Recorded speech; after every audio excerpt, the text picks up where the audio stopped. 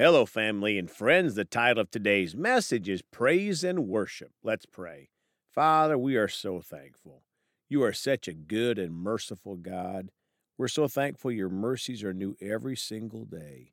When we mess up, Father, you're there to pick us up, Father. We're so thankful.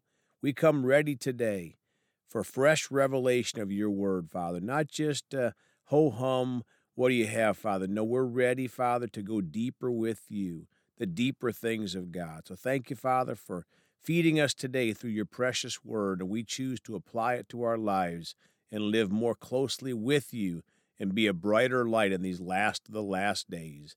In Jesus' name, amen. Well, folks are going to talk today about this topic, praise and worship. My friends, our flesh does not want to praise and worship the Lord, just like our flesh doesn't want to pray or go to church or tithe or give offerings. We have to make our flesh obey. And when we make it obey in all these areas, we'll be blessed, and we are blessed to be a blessing. Let's talk today about being obedient in praising and worshiping the Lord. And let's start today in Isaiah 61:3 in the New King James Bible. To console those who mourn in Zion, to give them beauty for ashes, the oil of joy for mourning, the garment of praise for the spirit of heaviness, that they may be called trees of righteousness, the planting of the Lord, that he may be glorified. Folks, we have to put on the garment of praise, especially when we have a spirit of heaviness or stress. God gives us the peace that passes all understanding, and putting on the garment of praise helps us to keep in that perfect peace. Shalom, shalom, which means nothing missing, nothing broken. Now, Isaiah 61:3 in the Amplified Bible, to grant to those who mourn in Zion the following, to give them a turban instead of dust on their heads, a sign of mourning, the oil of joy instead of mourning, the garment expressive of praise instead of a disheartened spirit. So they will be called the trees of righteousness, strong and magnificent, distinguished for integrity, justice, and right standing with God, the planting of the Lord, that he may be glorified. My friends, the garment of praise will replace a disheartened spirit and make us understand and magnify that we are a tree of righteousness, strong and magnificent, walking in integrity and justice, and will stay and grow in right standing with God. Isaiah 61:3 in the Expanded Bible, and to help the sorrowing, mourning people of Jerusalem, I will give them a crown, garland, headdress to replace their ashes, and the oil of gladness or joy to replace their sorrow or mourning, and clothes, a garment of praise to replace their spirit of sadness, discouragement, or heavy heart. Then they will be called trees of goodness, or oaks of righteousness, trees planted by the Lord to show his greatness, glory, manifest presence. Folks, God will not make us put on the garment of praise, but if we choose to do so, we'll replace a spirit of sadness and discouragement with the oil of gladness, and will stay firmly planted with God. Now, Psalm 135, verses 1 through 9 in the Amplified Classic Bible. 1. Praise the Lord. Hallelujah. Praise the name of the Lord. Praise him, O you servants of the Lord.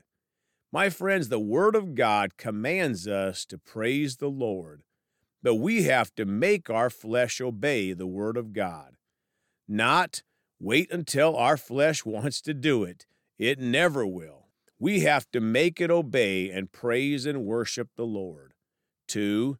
You who stand in the house of the Lord, in the courts of the house of our God. Folks, the best place to praise and worship the Lord is in the local church. There is something very special about praising and worshiping the Lord with our brothers and sisters in Christ.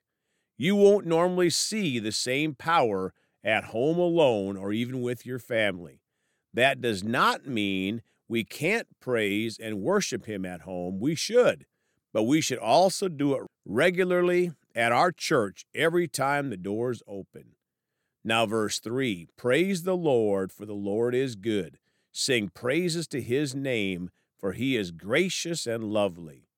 My friends, one of the many, many reasons to praise the Lord is because He is good. I know many Christians will try to make you think He does bad things to teach you something, but He doesn't. He is good. For the Lord has chosen the descendants of Jacob for Himself, Israel for His peculiar possession and treasure. 5, for I know that the Lord is great, and that our Lord is above all gods.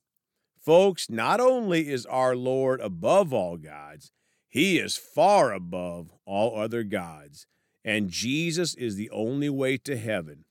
Don't listen to the devil's lies that there are other ways to heaven besides Jesus. There are no other ways to heaven outside of a personal relationship with Jesus Christ. 6, whatever the Lord pleases that He has done in the heavens and on earth, in the seas and all depths.